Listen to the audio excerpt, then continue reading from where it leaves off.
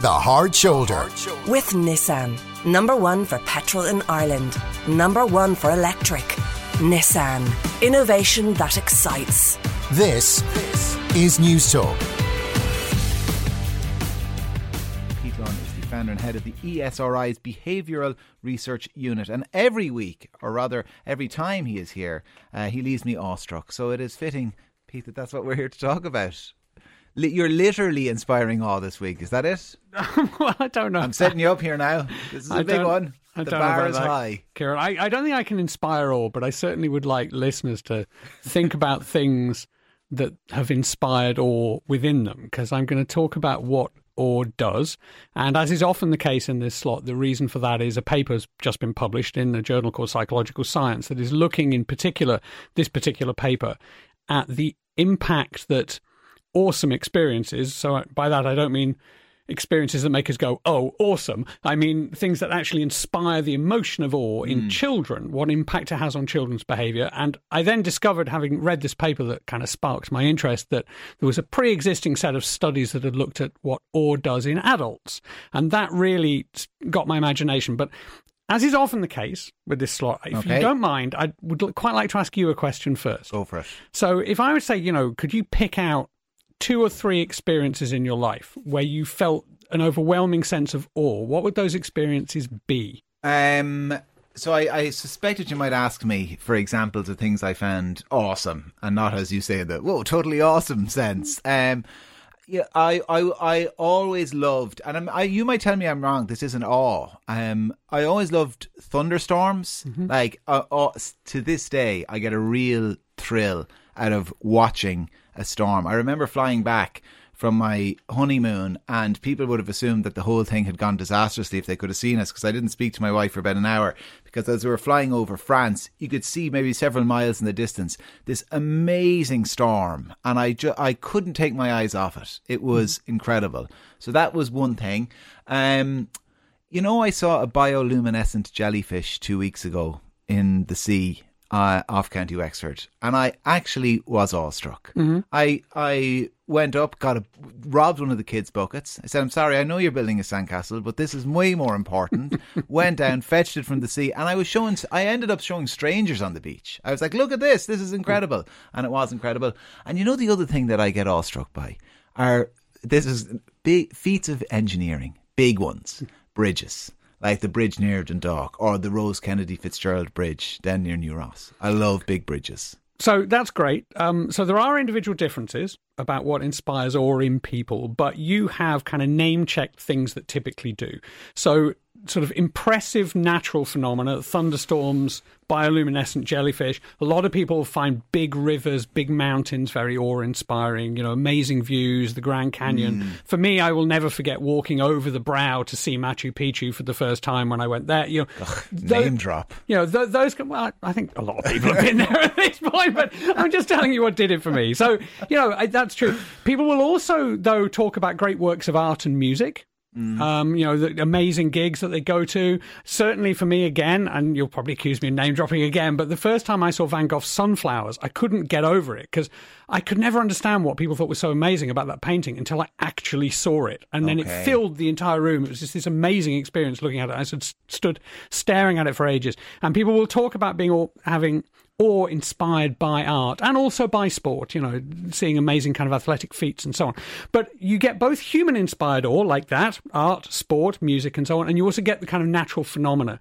And what they all have in common when people describe the emotion is that it makes people feel kind of that the world is vast and that they're quite small compared to all the things, whether they're human things, whether it's a giant bridge, an amazing construction, whether it's this incredibly powerful thunderstorm. People often get awe-inspired by the sea as well, just the power of the sea, especially if it's close to cliffs or rolling into big beaches or big storms or this kind of thing. Or even if it's this amazing, beautiful, glassy calm. All of these things are these kind of extremes of nature or of human endeavour that induce awe in people.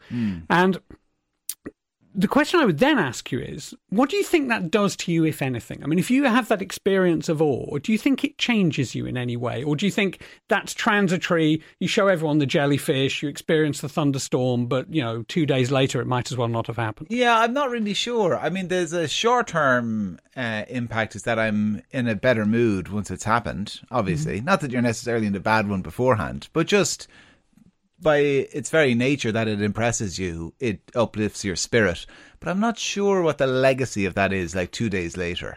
Yeah, so here is the really interesting thing, right?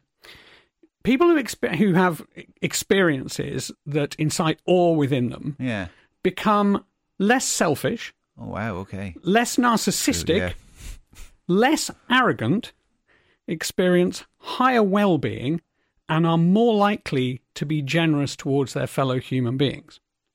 Okay. And this doesn't only happen over the short term, it happens over the medium term as well. So if you have a series of awe-inspiring experiences over a period of time, if you're generally getting out and about into amazing nature more often, or out and about to amazing seascapes more often, or going to more art galleries and seeing fantastic art, or going to more gigs and seeing great music, it does have an impact on what you're like. It makes you what in the behavioural science jargon we call a more pro-social person. A better person. Essentially, yes. Yeah. It makes you more generous. It makes you more willing to participate with other people. It makes you have a higher sense of well-being.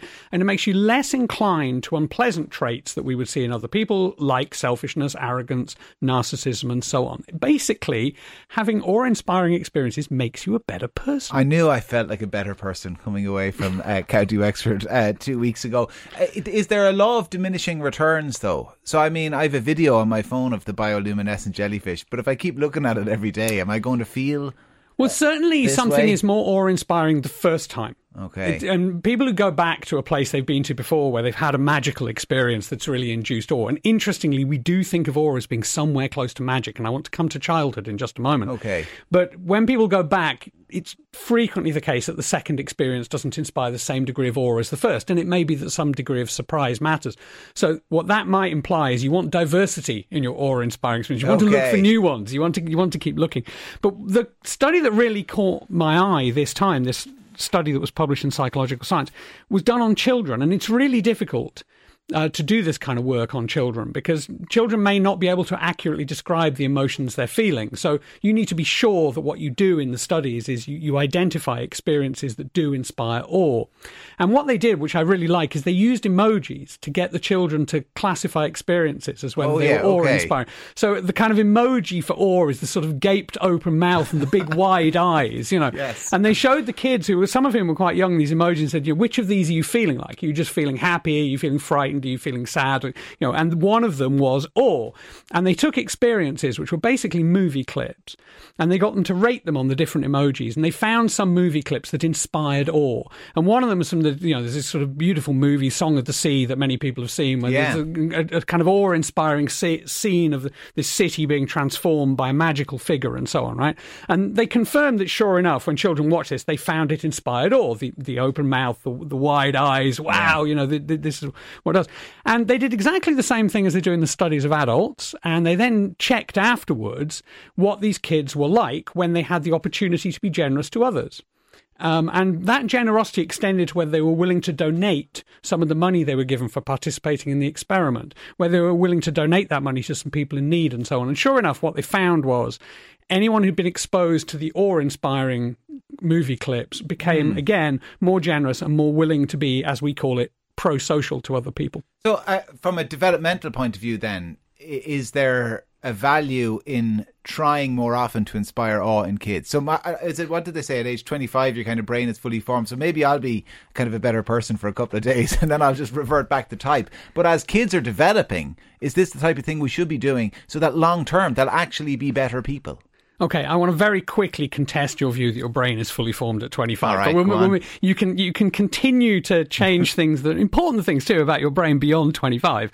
Things can go both ways, of course. But yeah, when it comes to a developmental point, yeah, absolutely. And I think in many ways, what these studies do is they kind of make sense of the nature of many children's books. because many children's books are clearly designed to try to inspire awe. If you think of the amount of magic that's within them, if you think of the way that they try to describe the human experience in such colourful terms, children's books are kind of trying to inspire awe, and it looks like they have a developmental purpose that, perhaps the people who wrote and illustrated them sort of intuitively understood all along, that these fantastic books, even if some of them are kind of irreverent and subversive in many ways, because they inspire awe, they're actually doing children an awful lot of good. And I think that's really interesting when you think about the arguments that are had over children's books and the kind of principles and ethics that are buried within them. Maybe when it comes to inspiring children's behaviour, that doesn't actually matter as much as whether they give those kids a real sense of awe and the sort of power of nature and the power of beauty and the power of magic and all these kind of things that exist within children's books. Don't overinterpret the kids' books, as long as they're awe-inspiring for a kid. If they are inspiring awe in the children, they're doing your children good, which is interesting. But the final thing that I really want to get across here is another interesting thing about this is when that awe is inspired by natural phenomena, natural beauty. So if it's the mountains, if it's the sea, if it's your jellyfish, whatever it happens to be, it doesn't only make human beings more pro-social, it makes them more pro-environmental. So the experience of awe that you get... My big concrete bridges, maybe less so. Well, depending how sustainably sourced the concrete is, I suppose. But yeah, the natural world, when it inspires awe, this research also shows that it makes you more pro-environmental. Fascinating stuff. Pete, listen, you have inspired awe. Don't sell yourself short. Pete Lunn is the founder and the head of the ESRI's Behavioural Research Unit.